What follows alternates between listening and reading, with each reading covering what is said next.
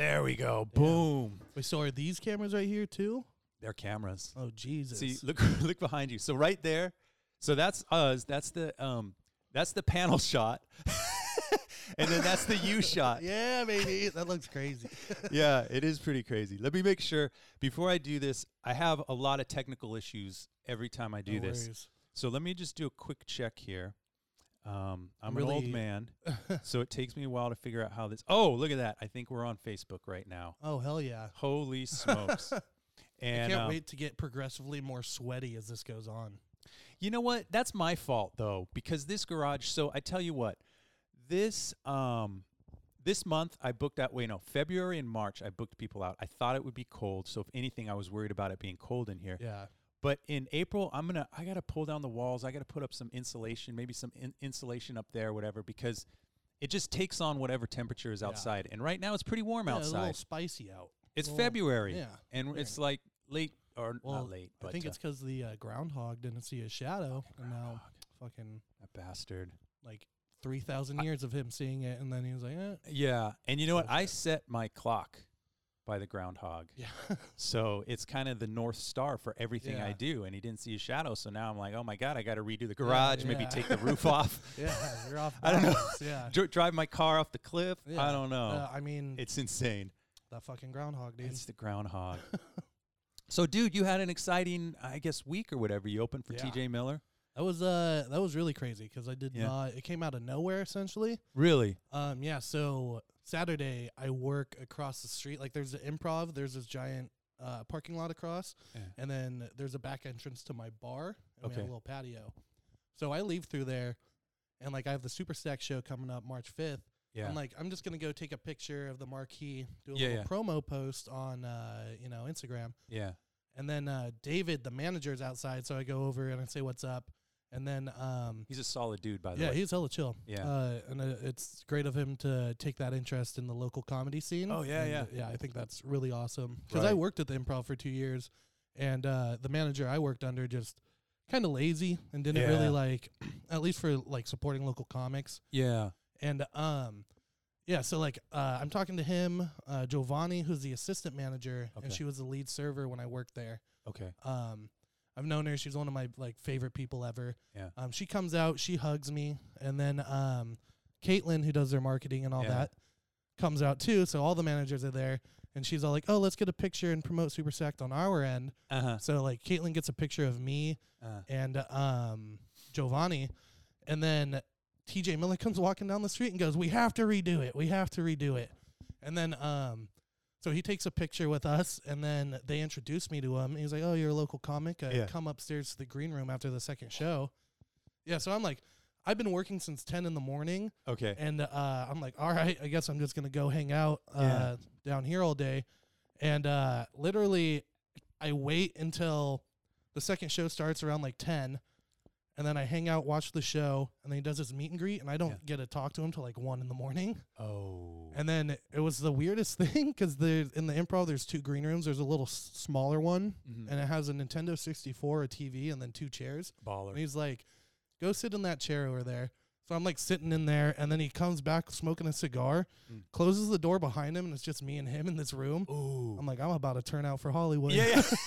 I'm like, I'm about to suck some fucking dick, and I'm about to get 5 minutes. Right, right. That's what you do. That's how you do. Yeah. Oh, right on, dude. That's what I was going to say. You got to commit to the art. I sucked TJ Miller's dick, and then he gave me 5 minutes. That is sweet. So he just asked me a bunch of questions. Then he asked me to send him a clip through David. Okay. So I emailed David a clip to show TJ. David doesn't get back to me, and I open my bar again. Yeah. So I'm like, I'm just going to go back and then double check with David and everything. Yeah. And then freaking David's not there at the Improv. He's on his lunch break. So I'm just like waiting outside. And then TJ Miller is in the balcony. Like there's the green room, and then you go out on the balcony near the marquee. Okay. And then he looks down and he sees me. He goes, "You send me the clip?" And then I look up and I go, "I sent it to David." And then he's like, "I don't think David's gotten it to me." And then I go, "Well," then he's like, "Just send it to my work number."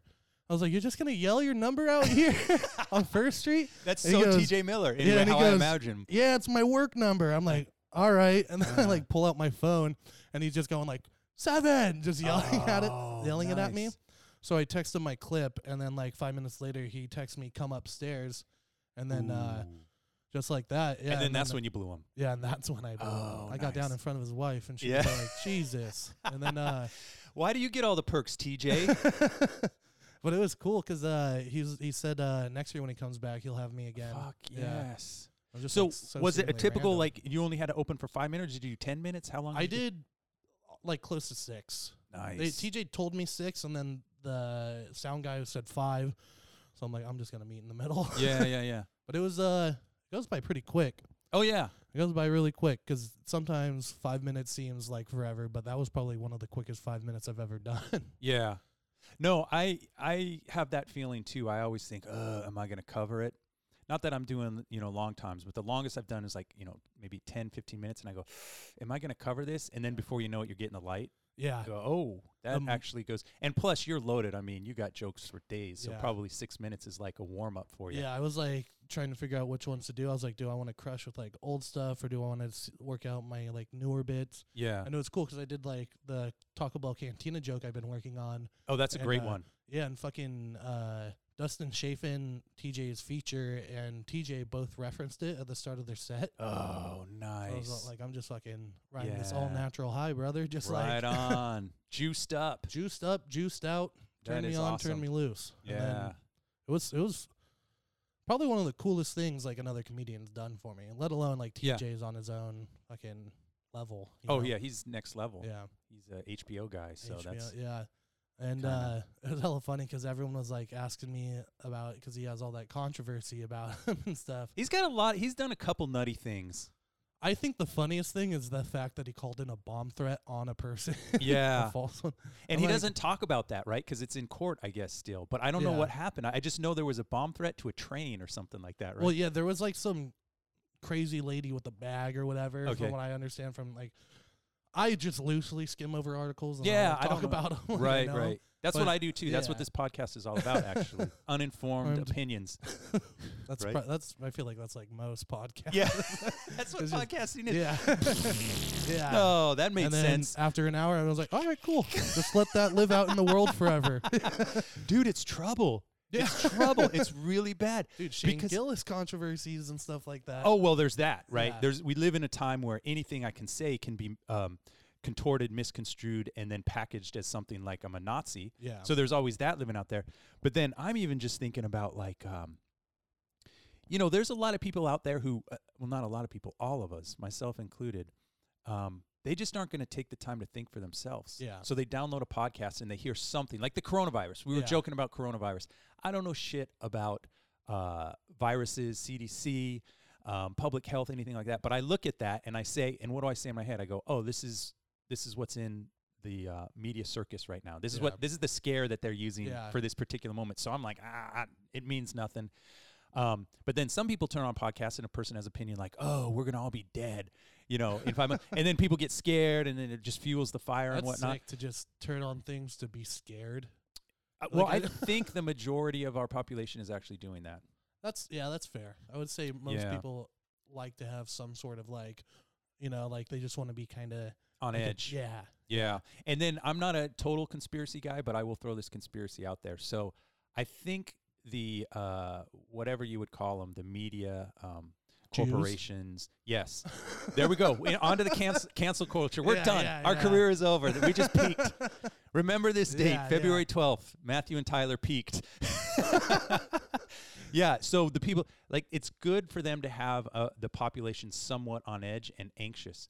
Because I found, like, my family we have that diversity where you got Fox people and you got CNN people and you got NPR people, but they're all afraid in their own way. Yeah. And they're all very defensive in their own way and they're ready to go to battle. And I'm kind of like, I don't know. I just, I seem to be doing fine. I know there's trouble there's problems out there and, we got to try and fix that. But the point is like, I don't walk around in a constant state of fear, but then I don't want to watch a lot of news.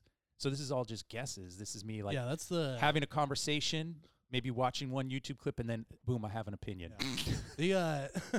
I can't even handle the news. I did acid once, and I saw. I did acid, and then This was probably like good move. Yeah.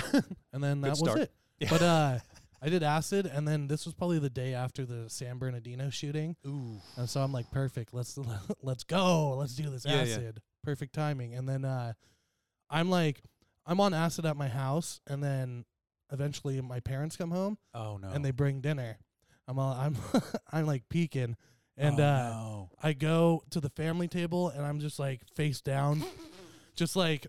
And I can't even, like, my food is just gross. I don't even want to eat it and stuff. And then, like, I can't look at my parents. Right. And then they have the news on about the San Bernardino shooting. Oh, no. And it was just, like, the most, like, fucked journalism ever, where it's, like, they literally showed, like, the shooter's stepsister, like, freaking out and crying. Yeah. And it's like, why? Like, you're just just trying to put anything on there to, like, get people, like, oh, you seen it? You know? Like, it's just. And then after that, I'm like, yeah, that's just, like, news is just kind of evil in a way, you know? Dude, this is so funny we're having this conversation. I wasn't on acid the other day, but I was really high. And I was having this same thought where I said, I was walking around and the news wasn't on, but I was kind of in a paranoid state. I must have watched some news or something earlier about coronavirus. And I was walking around and I was thinking the same thing. I go, man, these news stations, they're trying to control everyone's mind. Yeah. We're all fucked.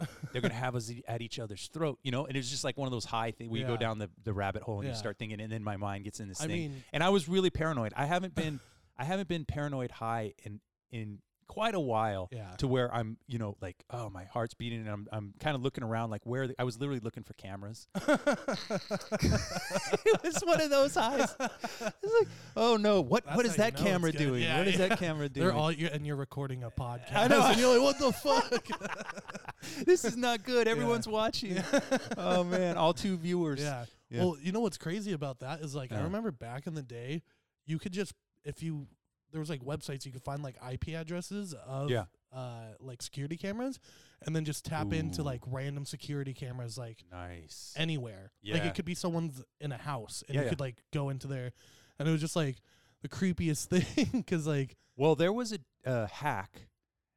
It made the news. This was probably a decade ago, and it's exactly what you meant. It was before the home camera and like your child camera things, before they even thought about security, right? They just go, oh, here's a camera, plug it into the internet and check it while you're at work. People they didn't set passwords, they didn't do shit with it. And there was where it was a camera and a speaker, and some creep just it wasn't even a hack, just logged into it and was like yelling at the kid. And it made news because there was video of the kid like, you know, screaming and freaking hilarious. out. Yeah, yeah. Because some random dude just logged into the camera and started yelling at a rando kid. That honestly sounds like something I would do comedically. There's this kid just playing fucking a video. He's playing Fortnite, and then just out of the back I go, "Hey kid," and you go, "Huh?" Yeah, so scared. Yeah, totally. Fun with the internet. That's how you do it, man. Yeah, just trolling children. That's what you do. So you also, speaking of improv, so you just opened for TJ. You got a show coming up. You're reviving Super Stacked. Super Stacked is back, baby. It's back. How long was that in the works for? It probably like 2 weeks it took. I dropped my kid off at soccer the other day, and that was on the that was on the pole near that big soccer field near where we used to do it? Yes. I think that might have been me. Ooh, very good marketing over there. Yeah, I was gonna. I got to Instagram that. That's out been there for a Cool. while. Yeah. Yeah. Freaking yeah. So, literally, like Jim, who's the sound guy and takes pictures at the Improv. I did Ryan Sadokran's clandestine show. Okay. And then he was getting pictures of us. Yada yada. After the show, he's talking to me, and he said that my name went through to the Improv to be passed. And then I'm like, okay, like I'm like, that's sick. I'm hearing this, but then at the same time, I'm like, wait, how would the sound guy know? You know, like, yeah. So I messaged Giovanni on Facebook, and then she was like, oh no, it's true and everything. And then a week after that, she messaged me and was like, do you have a comedy crew of friends that we could possibly run a local show? Do I? I'm like, oh boy, do I? Yeah. And then just pitched Super Stacked, and they gave like we made this whole pitch and everything, and they emailed it to corporate. Okay. And Cyrus, who is the new guy doing the booking for the off nights for the Improv, just like bang bang bang, just like in like 2 days we like hammered out everything, and then like got the show going. That's cool. Improv actually has a lot of off nights, don't they? Yeah, they used to. It was mainly Wednesdays and Thursdays. When I worked there, it was Wednesdays and Thursdays, unless the headliner did a Thursday through Sunday show. Oh, okay. There was the only Tuesday shows that I ever worked there were like burlesque shows once a month. Okay. Yeah, and but that was under Human, the manager at the time, and he didn't really try and book too many local shows. Like I think Terry Dorsey, Frankie Marcos had some, and I think Sammy Obeid had a local night there that he like sold out. Like I think he just headlined and recorded an album. Nice. But yeah, now they're like, if you look at the Improv's website, they got shows on off nights like crazy. I was gonna say, you know what, you said something there that was very interesting because you mentioned they mailed it off to corporate. You got to keep in mind that the Improv is like an institution. Yeah. Where it's throughout North America, and they're probably all coordinated. They probably have some kind of standards that they got to go by. It's real business contracts. Yeah. Like you had to make the pitch with the guys. Yeah. And I'm sure there was a lot of stuff discussed, like do that, don't do that, whatever.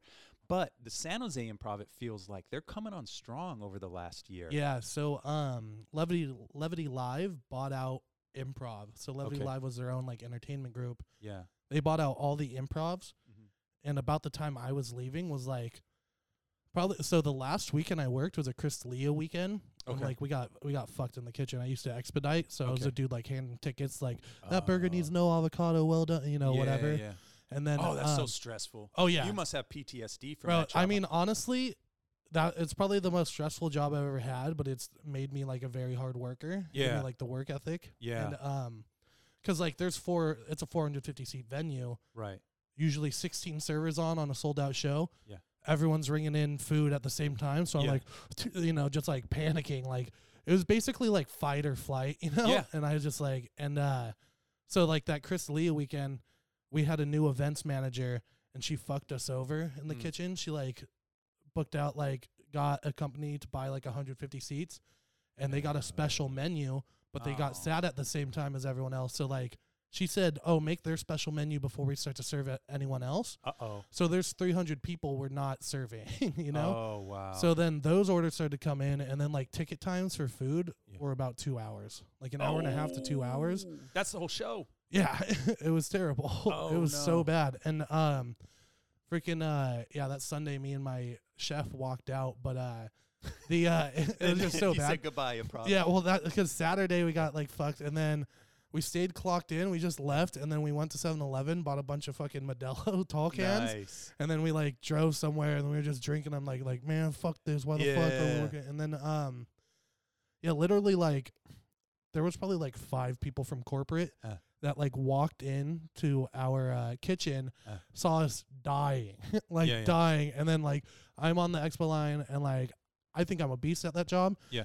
And they thought, like, I was the problem, so they kind of like kicked me like out of the line to try and do it. But it's like these corporate guys that don't know what they're doing. Wait, they stepped in to do the job? They tried to. It's and like then pulling they the gun off a machine gunner and be like, let me show you how it's done. Let me get a rip. You know? So they like kicked me out, and then I like threw my hands up, and I'm like, all right, fuck this. And then I went outside the kitchen, and I just like, all right, if they don't, they don't want me to do my job, that I'm obviously the best in this company to do this. Right. And then they like. Probably like 3 minutes they tried it, and then they're like, all right, they asked me to come back, and then I was You're like, back in, kid. I'm just hella pissed, Right, like it's hard to like be hella mad and then be focused on like such a crazy thing. Yeah. So yeah, that was like what the last straw where I was like, all right, I can't work here. Plus it was like all the shows are at night, so it's eating into my comedy.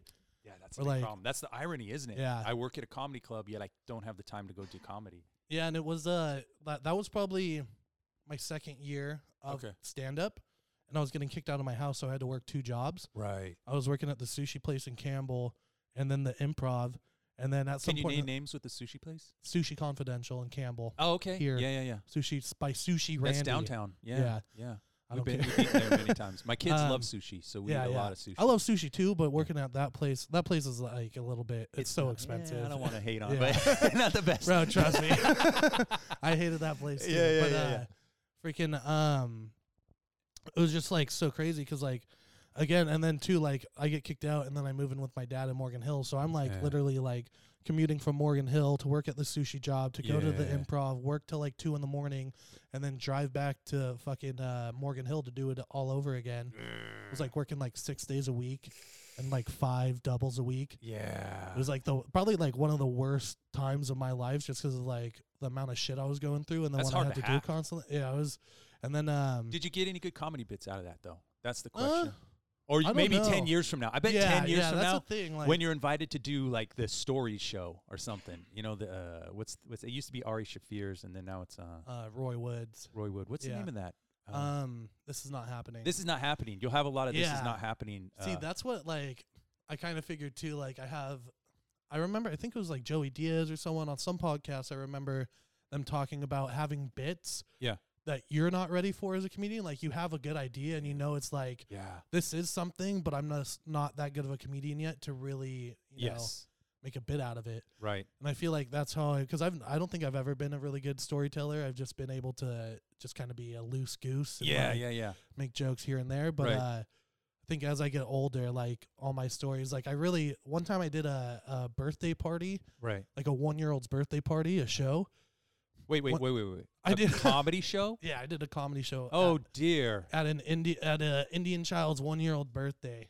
It was it was like, well, you're very relatable. I can see why they picked you for a 1-year-old Indian. Well, it wasn't. So Ryan Sadakran was shout out to Ryan. Yeah, he had like there was like a tear where he was just getting booked on the weirdest like Indian gigs, and then he would like get me to do them too. Yeah, and like this one was me, Austin Blaylock. You're the lovable white guy. Yeah, yeah. That show that was like probably one of the worst shows I think I've ever done, because it was. Who do you play to? The kids, or you got to play to the adults? Dude, it was like the way the room was set up. It's like a gladiator, like, because it was just like they rented out. Or like booked out this fucking private room in this Indian restaurant. Yeah. And it's this like giant spacious banquet like hall type thing. And then in the middle there's a dance floor, but it goes down. And that's where they wanted the show. 2 men enter, 1 man leaves. And there's mirrors all around it. So like you're just looking at yourself, or if you look up, people are just staring down at you. Like like I'm trapped in a well or some shit, and everyone's looking for me for entertainment. Oh, and, no. I bet the kids would have liked the duck jokes. You got I don't even think I because they're fresh off the teat. Yeah. You know, yeah. Be, oh, I get it. It was so like where it's like now it's so funny, and like I can't wait till I can actually work it into a good story, because like I'm like, all right guys, I want to go first. I want to get this over with. I don't want to have to like wait. Yeah. And then they give me like it's a wireless mic. Okay. I do my first joke. The mic cuts out in my punchline. Oh, I'm like, fuck. Yeah. I have 10 more minutes to do. Like straight up like, oh no, like 10 minutes of fucking. And it wasn't a brief cutout. It was like your mic's gone. No, it kept cutting out until they're like panicked, and then they like got me another mic in the middle of my set. And at this time I'm like, I just want to leave. Yeah. And while we're doing it, all the kids start to come down on the dance floor. Yeah. So we're like doing comedy while there's kids just like playing around us. Yeah. And then just very loose people watching us. Oh, wow. And then, so I like finish, and I'm like, all right, I'm going outside. I'm not hanging out around here. Yeah. And then like, I'm like hanging outside for a bit. Everyone else does their sets, and then they're still hanging around inside. Yeah. I'm like, what are you guys doing? Yeah. Do you not see what we just did? We just did all like fucking stand-up comedy at a 1-year-old's birthday party. Yeah. And they're just fucking eating like chicken vindaloo and all this stuff. See, I would be seduced by the food. I love Indian food. I love Indian food too, but I was more anxious. Yeah. And, I was like, I can't be in this room with this energy. I just feel, one, I'm just a large white dude. Yes. Ryan's the only other Indian, and I got Austin Blaylock and Matt Detar. Like, yeah. It was just so weird. And then the dude, like, we got paid like all 4 of us together. It was like split between $200. Yeah. And you could tell as he was handing us the money, he was just like, Jesus Christ, why did I let this happen? Oh, yeah. It was so weird. You know, part of me, I know that the Indian community, they have a lot of, they support comedy. in that they have shows and they do things Don't like they that. have like a really good scene in India, or like relatively like? There was a dude at Woodham's either last week or the week before, and he was here on business from India, and he went up and he was really funny.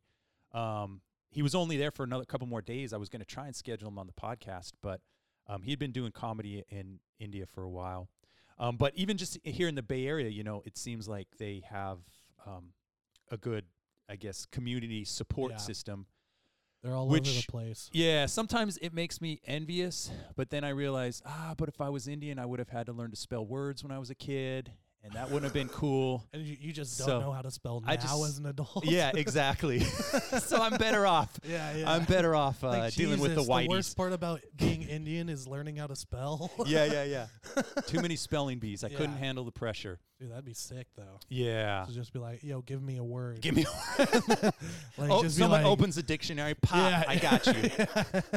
Pontificate. You're like, P-O. Right. Yeah, that would have been good. You know what? I didn't want to let your story go about the what you were doing at improv, because I had a colleague years ago, and she worked a cush office job like I have, but her family owned a Chinese restaurant. And so from the time she was like 13 until after college, she worked in Chinese restaurant. And she told me she still has nightmares. It's like it was just so stressful. Yeah. You know, we take for granted. This is the thing that we do in our society. We take for granted these jobs that don't pay a lot. Yeah. But then we're just like, oh, we want this happening now or whatever, you know. But like it's putting a lot of stress on a lot of people to get a job done quickly, which probably should be done more slowly, carefully, and not stress out the workers, you know? Yeah, that's the thing. Like, I've been working in the food industry my whole life. So, well, not whole life, but like whole working life. Sure. And, sometimes, like, luckily now I work in a bar where, like, I just pour beer. Yeah. Like, I'm a fucking just that's a good life beer. right there. Yeah. But I remember, like, because when the ticket machine prints the ticket for the food order, it makes a very annoying sound. It's like, and it's like, so you just twitching. Hear that. If I'm at another restaurant, I'll hear that, and I'm like, I'll be like, it's a trigger.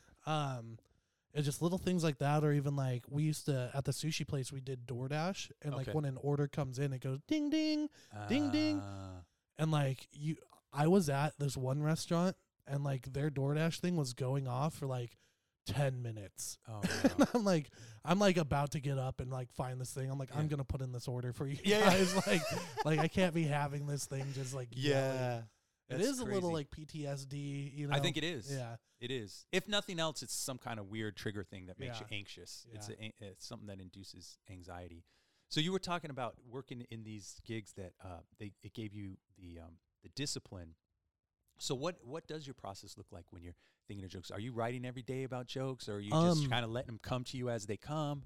It's a good mixed bag. So there's like times where I'm like really into writing, and then I'll just fall off, and then like I try and write a joke, like at least one joke a day.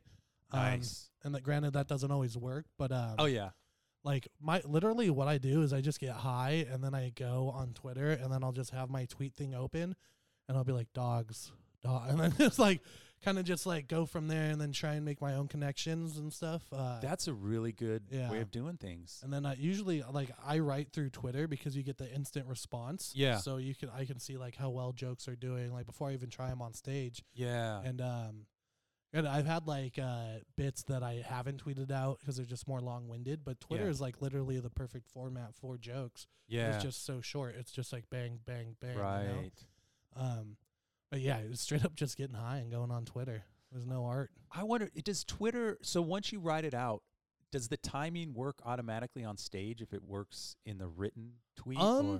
So it is actually kind of weird. Like you could get a good idea of like how well it's going to do. Granted, and then everyone reads it in their own way. Yeah. And I've had like jokes that had 3 likes, get applause breaks, and then jokes with like 40 get nothing, you know? Yeah. It's a weird gauge, but it's still like I think a good gauge, you know. Oh yeah. And it's just I guess with just like like punctuation and stuff, you can kind of force people to time it out the way you'd want it, right? And all that stuff, but dot. Yeah, and then something else because it's always comma, weird with else. It's always or weird so I've with, been told. I don't spell so. It's always weird with jokes where like one word can make the difference between that being a good joke and stuff, or even just like another second of just stopping. So it's weird, but Twitter is like amazing in the fact that like you can just get famous off of Twitter for tweeting a joke. Yeah. Like I've known so many people that have just like blown up. You tweet something so relatable, it gets retweeted by the right people, and then boom. That's like, true. And it's actually like back to that, like my Christmas in the Park joke for San Jose. That's a great one. Yeah. Most tweeted joke and like joke I've ever tweeted. Nice. And arguably it does the worst out of all my San Jose material. Huh. That's interesting. Yeah. Your San Jose material works pretty much across the board. Yeah. I think mostly. But it's probably not some of the hottest stuff you're pitching maybe. Yeah. Because I've been doing it for a while, especially with jokes like that. It's like a good fall to, but I just try and, especially now, I've just been like, I don't want to do any of my old jokes, you know? I'm just trying to like either riff up there or just like really work on new stuff. So that's a good question. So you have stuff that you work on. It's developed. You know it works in most of the rooms you go to, but you personally get a little sick of it. What do you do with those jokes or bits? Try not to do them. Yeah. Because like with like comedy, I feel like a comedian only bombs if they really feel bad about their set. You know, granted, like if you just don't get laughs, people will consider that bombing. But like, I've had sets where I've killed, but with like old jokes, I'm just like, I fucking, I fucking hate this. Yeah. But it almost turns into you being that guy in the kitchen just delivering. Yeah. You know, it's like just running through the motions. You know, it doesn't even feel like why am I doing comedy if I just feel if I'm just trying to fucking force the set out, get it out, and then be done. Right. You know. It should be like when you're up there, you should be wanting to say everything you're saying, you know? So do you think a joke will come off better when you're having to do a little bit of like straining, like where am I at? Or do you think it's better when it's just like so easy? Like I've told this joke 10,000 times. I know where it is. You think it may be like the strain is a little bit better or more rewarding? Yeah. If you've done a joke 10,000 times, you essentially want to do it like the way you did it the first couple times, you know, like it should be pretty consistent. That's interesting because one of the best nights I've had, I went up, I just said, I'm going to bomb. Yeah. And it was something I hadn't worked on. It was like a silly, like an email. It was an email discussion between me and this person. It was so ridiculous. And I'm just going to go up there and read it. But I had little pops in between. I would read this and then I would do a little pop, read this. And I just went up going, this isn't going to work. And I went and the crowd, it was over at Caravan. And it was the first, actually, I would say that was the defining moment when I said, I'm going to stick with this. Yeah. Because it was probably 3 or 4 months in. And, you know, I was getting all the experiences that someone who's 3 or 4 months in, just like not much response, just like, And then I went up there and I did this and people connected. And then there was one other thing I saw. I did a shot out there. So basically what I'm trying to say is the entire thing was just kind of like a throwaway. Yeah. And I think I went up there knowing it was a throwaway. And so then it did well. And I go, that felt good. You really abandon like all hope. And you're just like, well, whatever happens, going to happen. That was it. I think that's where you have to live to be a comedian, you know? Probably. But it's also like, because some of my favorite sets I've ever had were at Caravan. Like, yeah, I love the place. Like you're just in the corner, just throwing punches, you know? Yeah. Like, you do so well there. That's what I wanted to tell you. I can't believe how consistent you are in that room. There's people I see have good nights, and there's people I see have bad nights, and it's like, but it tends to be like, oh, Tyler's going up, boom, he's got that. It's because that's what I've started to do is just abandon all hope when I go up there, and that's rooms like that are where you can't be hopeful. Yeah. Because it's like I've almost been jumped there for being on stage, and like I've gone through a lot of shit there. Yeah, and just that's the thing. Like out of desperation, you got to create, you know. So that's like one of my favorite sets ever. There was probably like 3 customers in there. Right. And then Rachel, maybe Armando, and then like Zach Lord and Ryan Zadokrin. And I'm like destroying, just doing material I've never even tried before. Nice. And just like riffing and playing around. Yeah. And like, I don't record my sets out of just sheer laziness and being dumb. So like, it's always sucks where like, those sets where you're just kind of throwing it away, go off into the ether and you can't bring them back. But that's what makes them so fun. Yeah. It's like when the monks make the art out of sand, you know? Like, just for it to go away. It's going to be gone. Yeah. Yeah. What's your craziest story from the Caravan? Probably the time I almost got jumped. Well, there was this group of like 4 or 5 white dudes. Okay. And it was like 2 days after the Charlottesville Tiki Torch thing. Oh, yeah. Yeah, and they were feeling very prideful. Prideful, yeah. They were like heckling everyone, derailing sets. Okay. And then I go up there. I'm like trying to do my spiel, and then fucking one of them yells something out, and then I'm all like, yo, shut the fuck up. Where'd you come from? Charlottesville? Where are your tiki torches? Yeah. They instantly like switch and then fucking start like yelling at me. Ooh. And like coming up to the stage. And then the old security guard that worked there before, Armando, like came over, and then Atu like ran up, and they're fucking like yelling over them at me. Ooh. And then I'm just like yelling at them back on the mic. You stayed in the pocket. Yeah, I stayed in the pocket. Nice. And like everyone in the room hated them, so the fact that like I'm against them now, like everyone became on my side. Right. So like they like calmed him down or whatever, got the situation to settle. Yeah. And then there was like a pause in Caravan after all this like really crazy energy. Yeah. And then I'm like, so where the fuck do I go from here, guys? Do you want me to do comedy still? And then the dudes were still there. Yeah, the dudes were still there. Like, I'm surprised Rachel didn't give him the boot. I know. I think that it was just because like they didn't really like they were just yelling. You know? Right. I don't know. And then like the place just blew up. Like after I was like, I don't know. And then they were just like, yeah. And then like I had Caravan's like undivided attention. Nice. And just like, yeah, that was probably because like I went outside and I thought like once they come out, like it's different. Right. And then I was around all my friends, so they came out and then like they were trying to talk like shit and stuff. But they were like no one was having it. And like eventually it just became them like leaving out of just like they lit their torches. Yeah. Like, we're going home. It was and then like I mean I've seen other comedians have crazy like I don't know if you know Sanj. Yeah, I was there that night. I know the story you're going to say. Wait, tell the story. I was going to say, well, there's a one where he's like, he got it in his head that like, he's just going to do crowd work. And he's just like yelling at the crowd. He gets it was difficult to watch some of his stuff. Sometimes, yeah. Yeah. He's he's a character. But he's like, it's so funny because there's like this group of girls and they're like shitting on him, but he's like yelling back at him. And then another guy, like everyone sees that he's like interacting like this. So people are just yelling at him.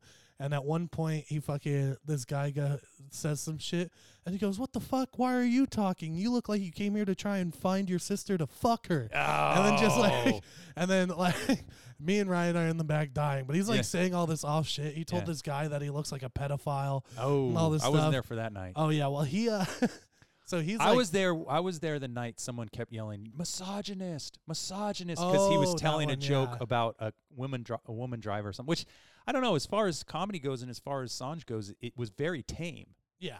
And I did a bit about that the next week at Woodham's just to tell the story because it got kind of crazy. And the way I described the people who were heckling him is it looks like Antifa. If Jim Henson tried to make a puppet to represent Antifa. Yeah. Or no, is it Antifa, the anti-fascist people? Yeah, that's what they look like, the people who were yelling at him. Dude, was that the night Bailey got banned from Caravan? Yes. Yeah, when that he called her a fake lesbian? Yes. First of all, hilarious. Yes. Dude, that's great. We all have this shared memory of this one night. Yeah. That night was sick. That was one of my favorite nights at Caravan, just because it was so chaotic. And like, because he calls her a fake lesbian, and she lost her mind. Well, and she started to eat pussy right there to prove him wrong. But I'm not a phony. Look at me. Oh yeah, I'm a fake lesbian. Check this out. Yeah. No, I think Atu even was he was pissed at me at one point because I was yelling at one of the girls because she was trying to grab the mic. And this is how stupid I was. This was my only comeback to her. You can't grab the mic. You got to put your name in the book. Sign up if you want to prove you're not a fake lesbian. Yeah, that was the only thing I could say. Caravan's always full of good times. Oh, Caravan's the best, man. One time there was this dude that came in like hammered, like super drunk, and it's like 1:30 in the morning at Caravan. Like I'm staying way later than normal. Yeah, it's like me, Derek, Chowda Boy, and then fucking this guy comes in. And he like wants to do comedy, but Atu's trying to end the mic. Yeah. And he's like, you know what? Fuck it. Let it go. So Atu is like talking to him up there. And this guy is just like hella drunk. And Atu gets him to dance for 10 minutes as he's just like as he's like doing comedy, and like this guy's just like la, la, la, la, just like going interpretive off. dance. Yeah, and then Atu just has the mic like talking about him and shit. Nice. And then like it was like just comics just crying from laughter because of like how ridiculous it was, and like, dude, that place is so much fun. That's magical. tonight. Today's Wednesday. Yes, we will be there. There was another good night where you and Ryan started freestyling. Oh yeah. And Atu was playing harmonica. I remember that. I don't remember what I said, but I remember. Yeah, I don't remember what you said either, but it was memorable. It was memorable. Fun. Yeah, because me and Ryan have always been like, what can we do different? Like especially like at Caravan when you're kind of just like hopeless. Yeah. You know, where you're like, I don't even know, like the set's going to go either way. Like might as well dick around. Yes. So we would start to do things like that. Yeah. But yeah, that's always fun. That's always fun. Like when Atu breaks out that harmonica, he's that place so changes. good. Yes. He's so good with that harmonica. He definitely needs to, he needs to do that more often. When did you start comedy? How many years you been doing it? I've been doing it 4. So okay. 2016 is probably about, I would say like end of December in 2016 is when I started. Was it at for Scotty? Yeah, I did the mixed mic first. Okay.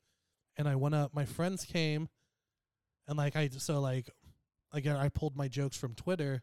Yeah. And then I had a little notebook. I probably did like a minute and a half. Just so nervous. Yeah. Not even knowing if I did well. Yeah. And like it's a mixed mic, so no comedians in general for me to be like, guitar before you and after you. Yeah, so I'm like the outsider, and then I do like a minute and a half, and then I'm like, okay, bye. And then like you could see the host was like, what? Like outside and like panicked to get back on stage. So I did that. Didn't do it again for a couple months, and then I came back on the Wednesday. Okay. And this was like when there was like 12 comedians in San Jose. It was like I'm VCP, hearing from everyone it's changed a lot. Oh, it's like tripled. The amount of comedians have tripled, and like for Scotty used to be like no one sat up front. There'd just be college kids in the back on their laptop or upstairs. Yeah. And now like people actually go there for the show. Oh, it's packed. So it's all the a shame time. that it's ending. I know. That's too bad. When is the last show there? Do you know? I think Jorge said the 18th of March. Oh, that's right around the corner. Yeah. So that's like 5 more shows, I guess. Yeah. Huh.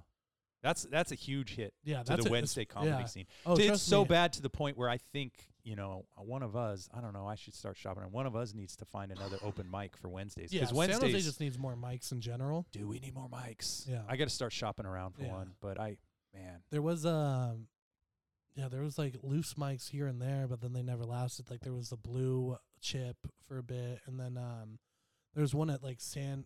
Patrick's, which is like down the street from Caravan for like a day. Oh no. Yeah, and like no one came, so it just like stopped. Well, I think and I'm only speaking from talking with Munoz about it. So he had a mic in Sunnyvale, and it would have been actually you were been to that mic Blue Max. Oh yeah. Dude, that venue was perfect. Dude, but I think the owners or the bartender was a little skittish because some of the people drinking there, why are people talking? I just want the jukebox playing or whatever. And so I think comedians scare away some bar owners. Oh, totally. Especially open mic comedy. That's the hardest thing to like get, like when anyone can go up. When Omar Palominos can get up there and pulling out buttholes and pulling out butts. Putting your finger in your I ass. love you, Omar. Yeah. No, he's great, but you know what? Omar. But he just needs to keep his pants on. Yeah. And then maybe he can make something of his comedy career. Omar. I haven't seen him since he dropped Trow at Woodham's. So he doesn't have Woodham's. He doesn't have Caravan. He doesn't. I don't know, man. It's a bit crazy. Yeah, he. It's debatable whether or not the human butthole is humorous. Yeah. Well, and whether or not the human butthole, you can apply the First Amendment to it. That's it's debatable. True. Yeah. Is it speech? Do you have to know. fart? If you fart, then maybe it's speech. A sound, but is it intelligible sound? See, we need lawyers. If a doctor could tell, like, what that fart meant for you. A prostate exam. Yeah. Yes. If they could go, he's got an enlarged prostate. Yeah, that fart means his prostate's enlarged. Then that's a language to that doctor, right? It is a language. And so what I think that means is we need to make some kind of change to the First Amendment to say that buttholes are protected under the First Amendment for a type of speech. We're doing this for you, Omar. Yes. We're trying to get them back on the scene. Protect our buttholes. Hashtag free the ass. Petitions. We get the fucking things. We're like, no, I'm registered to vote. No, it's not that. If you want to. Yeah, exactly. Do you think buttholes should be allowed out and about? Oh, man, that's rough. Yeah. That's what we need because we got so many comedians. We need more open mics to go spout our unfortunate jokes. Yeah. Shout out to Jacob Contreras for starting the Off the Hook. I cannot believe how quickly that's ramped up. Yeah. I haven't been because I started to work Tuesdays, so I haven't been able to go. Yeah. But I remember one time Pete couldn't do Woodham's at Woodham's, so they did it there. Yeah. And it seemed like a pretty decent room for comedy. Dude, it's an awesome room. It's great. And we were even talking about it last night. I think there's even ways to kind of optimize it to make it a little more comedy friendly. But yeah, the guy there, Carl, he's the bartender, the barkeep. Yeah. He seems just like, oh, whatever, you know. Just fucking, just let him rip. Yeah, and then you got your locals there. But there's enough of us fucking schmucks showing up that it feels good. Yeah. It feels like a good room. But it also could be, and not to take anything away from what he's doing with promoting it and running it, but it could also be that there's so many of us that if you just open, you know, a mic anywhere, that it'll pretty much get populated really quick. And I think that needs to be the pitch. If I go to any bar, I'm going to have to say, look, I can bring in, you know, at least 30 drinkers a night. Well, that's the thing, too, is like comedians are poor freeloaders. So, like, a lot of places true. get like, well, you have all these people here, but they're just coming here for the mic and then leaving, you know? Yeah, that's true. You got to buy a beer. Yeah.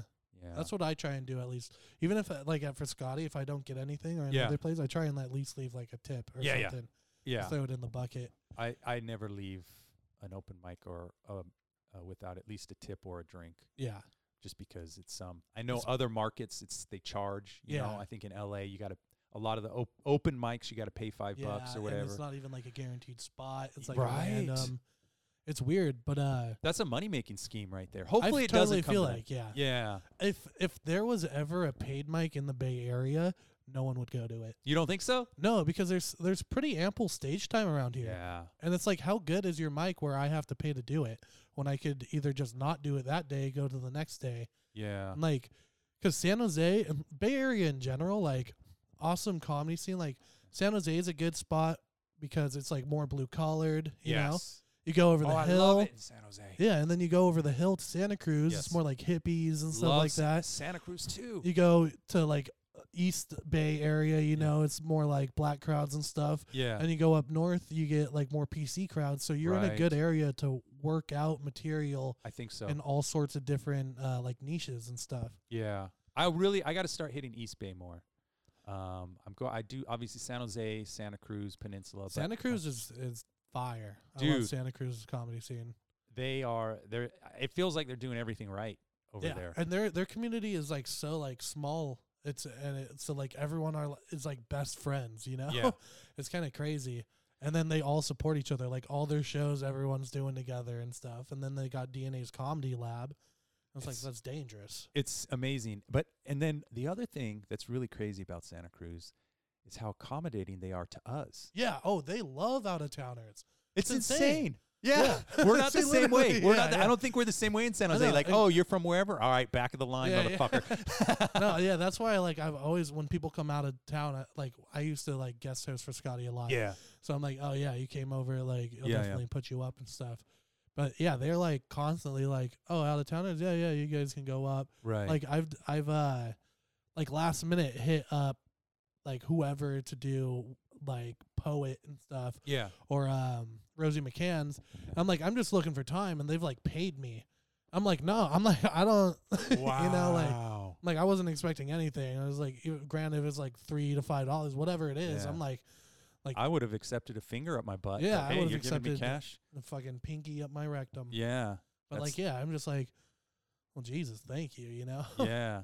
No, that's really cool. They got a good thing going. I think generally we're spoiled in this part of the Bay. I think as comics we're spoiled. I hear these stories from people coming from New York or LA or whatever and what they got to do to get mic time. And I go, ooh, I don't know if I'm that committed.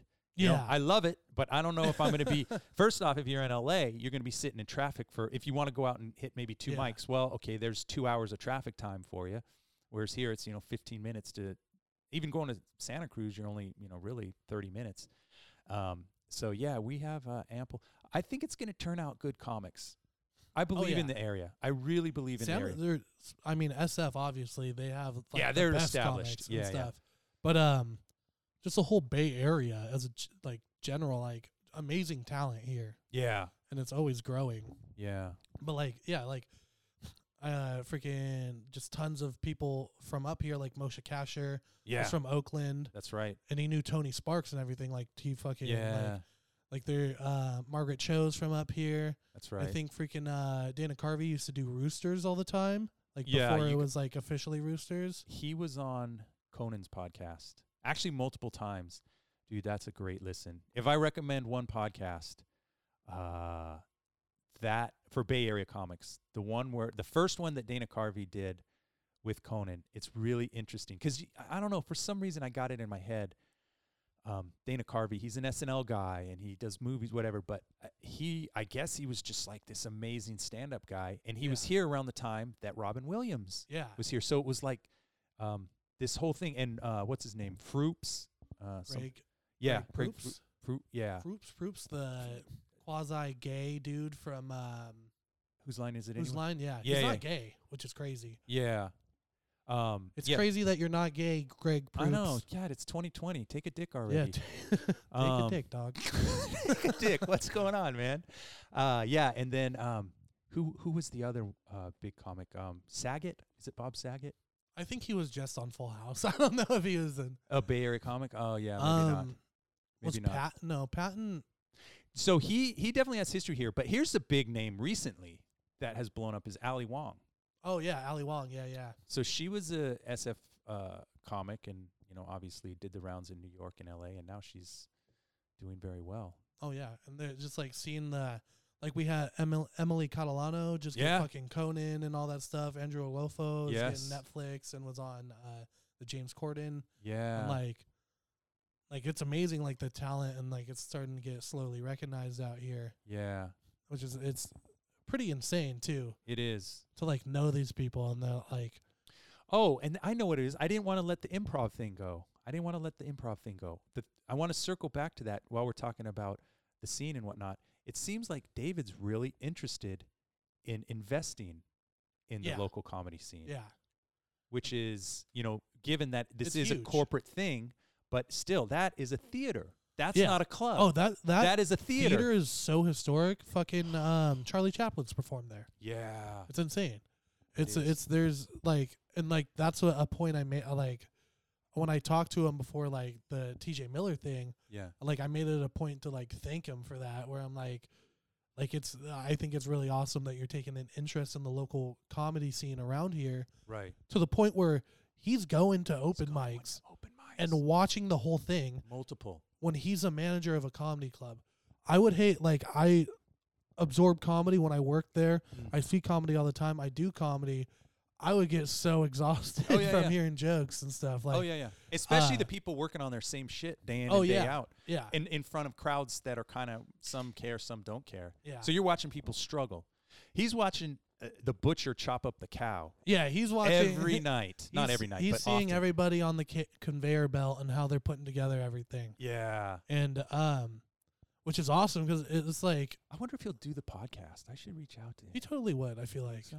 Yeah. Yeah, I got to reach out to him. Yeah. I think he would love to. That would be a good story. It would be. I think that would be a really awesome podcast to get him on here. Yeah. Because do that. It's that's so big for a comedy club manager to actively try and up the local scene. Yeah. And then that's when Giovanni was helping me get the show passed, she pushed for me really hard. Yeah. She was all yeah, it just doesn't make sense for us to have the biggest comedy club in the area and not support our local talent. Yeah. So they're very much about now they're raising the scene up. Yeah. And I could totally, even for me who thinks that everyone should be doing their part, I would totally understand if improv didn't do anything because, again, it's not a club. Like Rooster Teeth, they're a club, and for them to open micers, they have to pay a staff, but it's not a staff like at improv. Yeah. To open the doors at improv it's a machine, right? Yeah. So just to open the doors, to have people to pour the booze to give to the people, you probably need to invest, I don't know, like $10,000 a night to pay everyone, right? And then to bring in the food and whatever else. So, I mean, it's not a small thing to say, oh, we're going to open up a theater to a bunch of schmucks and their dick and just jokes. Let them rip. Yeah. And it's kind of like, because you would feel like Roosters would do it more since they're smaller. Yeah. There's not as much overhead. Right. Like they don't do local nights at all. Like they just do the Wednesday and then And I feel like if they let local people run shows there, it would be relatively easy to pack out. I'm with you. That stage needs to be used a lot more than it is. But I don't know how. I don't know the business side of anything. Yeah, I do think Mondays. Yeah. I think Mondays there. I'm pretty sure they don't open on Mondays. I'm pretty sure they don't open on Tuesdays. Yeah, Mondays. You could do a super stacked on a Tuesdays, no problem. Oh yeah, no problem. Let alone, or if like it's a weekend where it's just a Friday, Saturday, Sunday, give a Thursday show to someone. Oh yeah, 100%. Like I feel like it's so weird that they don't, because I think it's weird. It's an awesome club in the fact like low ceiling, nice stage and everything. And that's what Dana Carvey says. Yeah, Dana Carvey said that was the stage to hone your skills, because he said everything was set up perfect. The PA was perfect. The stage height was perfect. The audience placement was perfect. The bar being where the bar is, like everything about that club is just comedy 101. Yeah, and yeah, I mean, I'm not gonna. I mean, I'm not being critical because I like the time I do get there. Yeah, exactly. And so I'm grateful for that. But if I just don't know the business side, I would think I would look at it and go, okay, so I need 5 guys to pour beer, and see, I'm trivializing, but I need 5 guys to pour beer on a Tuesday. That'll cost me however many thousands of dollars, but then it's gonna bring in how much per ticket, and they're gonna be buying two drink minimum. Like I would think you cover the margins pretty easily. But the risk is you have a Tuesday night where one person shows up. Yeah. And then you just got a bunch of, and then you're paying everyone to just sit there, and, there's no money to be had. When I worked at the Improv, we would have off nights where, like, the one time there was this hypnotist show. Yeah. There was 6 people in the audience. Wow. You know how did he get booked then? Well, because I think, like, he got his pitch in and everything, and then he's just going to sell tickets. Maybe he had a good agent. Yeah. Or something. And, so I just remember, like, the show, there were 6 people. First of all, that theater's huge. So the fact that we have a show going on with 6 people, that's not good. Let alone a hypnotist show. Yeah. Like he has people come up from the crowd. He's like, I need 3 people. That's half your audience, And it, like, I remember I ran 1 plate of food. Yeah. And then my manager was like, you can just clean up and go. Yeah. And it was just like so pointless. Like, yeah. But I feel like Roosters, people would be very accepting of, like, especially I feel like Roosters gets a lot of regulars. Yeah. And then, like, if they're like, oh, it's another local night instead of like just this, open showcase type deal. Yeah. It's like an actual, like, branded show. Yes. I exactly. think people would get with established material. Yeah. From, I mean, maybe not national touring comics, but from solid Bay Area comics. I think you would. And here's why I say that, because Sunnyvale right now, just the demographics of what it is compared to what it was a decade ago, it's so crowded in Sunnyvale that there's people who want, I mean, Murphy Street's a great example. You go to Murphy Street Monday through Sunday, there's people out all and the about. time, even late, like getting out of the whatever shows down there, like get out and there's people just hustling and bustling. Yeah. And so you're about half a mile from there, right? Yeah. With Rooster Teeth. So I think there's people who want entertainment throughout the week. You got the young tech crowd or whatever that they want to see. Yeah, they just want to spend money and do whatever. Exactly. Yeah, no, Rooster Teeth is, man, I think it could be, it's big, but I think it could be really, really huge. Yeah, but I feel like Heather just is a little bit more peculiar. Yeah. About, like, how she runs her club. Right. Because, like, getting past there used to be a process of, like, you would email her, ask for, like, a hosting tryout. And then she would come out and see you on a Wednesday. Okay. Give you pointers. And then, like, a couple weeks later, you just kind of rinse and repeat. Yeah. But then everyone found that out. And so she got kind of, like, changed it up. She didn't like that everyone knew. Right. And then because I was talking to Tyler Hines about it. And he, like, he was. I love that guy. I love Tyler. He's probably the next greatest Tyler behind me. Yeah, he is. And I think I sent him. I think I sent you. I'm trying to get him on the. We're trying to get a time, and I think I replied to one of your texts. Yeah, I remember that. It was gay, probably. Oh, yeah, you're all like, oh, that was meant for Tyler Hines. And a little bit of me was like, I wish I was Tyler Hines.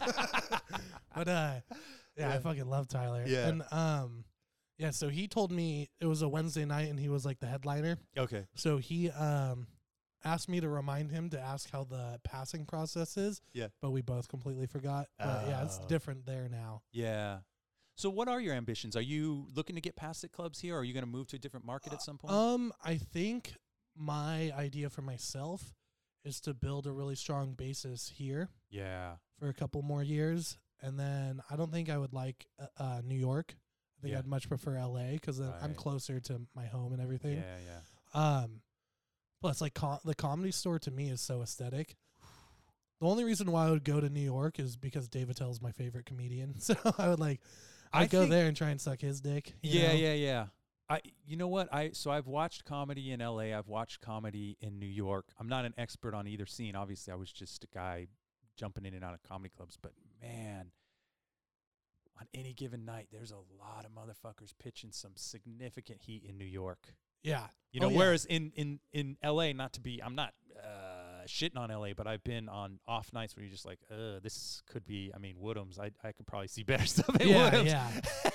I feel like LA is way more delusions of grandeur, and New York is way more people like, I'm doing this, you know? Yeah. But it's far away. Yeah. And it's cold and it's humid. Yeah. There's all these things. Good weather. And then, but yeah, the Comedy Store, like, same thing, but like on any given night, you could have fucking like Bill Burr, Joe Rogan, Chris D'Elia, just like all these like national headliners, right, back to back on one lineup. Yeah. Granted, like people just like get pretty known there, or like they just get like more opportunities because there's way more, I think, Jewish people. I feel like New York's got more Jews. Yeah. Yeah, you're probably right. Yeah, I don't know. You're probably right. Google that. Hey, Jamie, Google that. But yeah, because like I feel like there's more national headliners in LA. 100%. People, if you have a choice between weather. Yeah.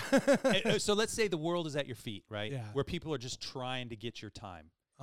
Are you going to live where it's sunny 362 days of the year? Or are you going to live where you got to go through snowstorms and be in a humid tunnel and most waiting for a train? People don't drive in New York, right? Like, see, that would be my draw. I'm so sick of driving. Dealing with traffic that I would almost just say, New York, fuck the cold. I don't care. It's cold. It's humid. But as long as I can just sit my ass on a train that's to get where I need to go. Sanj lives in New Jersey, and he'll go out there, and he says, like, you can take the train and do, like, 5 to 6 mics a night. I would imagine it would be very easy, yes. Yeah. You could get up and down. As far as Manhattan's going, you get up and down the island. It's so quick, you know? Yeah, so which is, like, super beneficial, because I know New York has a lot of stage time and stuff, but he was describing it as, like, it's way more, like, it's all comics at the mics. Yeah. So it's not like really, he said that like at one mic, it's like you do a joke and then it's like a workshop where you go, how did that go? Or like, should I do this instead? And then it's just like the comedians like responding and stuff. Yeah.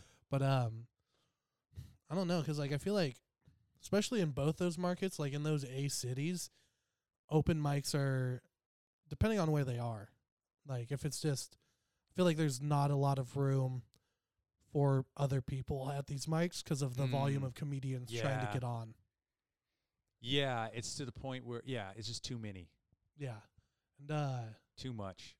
Freaking, and then that's why they do the lottery system and stuff too, which is kind of bullshit. I wouldn't want to just like wait to get lucky, you know? I would feel like I was wasting time if I was trying to win a lottery. And that's the one thing about LA. It's like way more horror stories about open mics not being able to get time.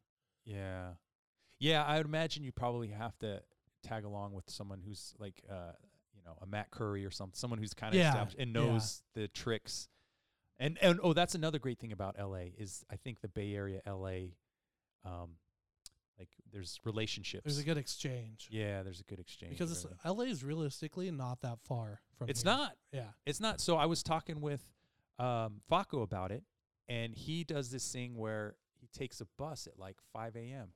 Yeah, and the buses are hella cheap. $30, yeah. Which I think is cheaper than if I were to drive my vehicle. Oh, yeah, because one tank of gas is over 30. Exactly. So he says he hops on at 5, and then he's just sleeping, right? And whatever, wakes up, gets off the bus at like 1 or 2 in the afternoon, grabs a bite to eat, and then just starts signing up for mics. And so he says he can usually at least get one, open mic somewhere. And then he'll go on a Monday whenever the Comedy Store has their open mics, and he'll put his name. And that's a lottery, obviously. Yeah. It's the biggest club in America probably. So they're not, everyone wants to get up. And sometimes you get up. So, yeah, he was saying it's worth it. Yeah. To just try that loop a few times. You're not back until, early morning the next day, right? So if you leave Monday morning, you're back in San Jose, whatever, like 3 a.m. I think that's no issue at all, No, it's not an issue. Yeah. You'll get naps in between. You're waiting for your mic time, so. Let alone, even if, when you get back to San Jose, you just sleep in general. Exactly. Yeah. I think it's definitely a smart thing to do. And, just knowing people up here that move down there, they can show you the ropes and stuff, again, Matt Curry and stuff. Or whatever. But also, I feel like those scenes, too, are a little bit more hard to tap into. Yeah. If you're coming in as that outsider. Right. Yeah. I feel like there's a lot of people there's they'll haze you. Yeah. Or you got to eat grapes out of my butthole before I'll give you mics. No longer lottery systems. Yeah. If you want stage time, eat my ass. Yeah. So last question. And then this is getting hot in here. I apologize, It's man. This is ridiculous. We're podcasting from hell right now. What was the inspiration to start comedy? I've grown up on comedy, and I love comedy. I come from a funny family. Okay. I was very young when my parents got divorced. Okay. So I use anything comedy as an outlet. Yeah. And I was able in the first grade, I knew I was a class clown already. I knew I was a silly kid. And I would straight up way too young. I'd be up late watching half-hour specials on Comedy Central and stuff. Yeah.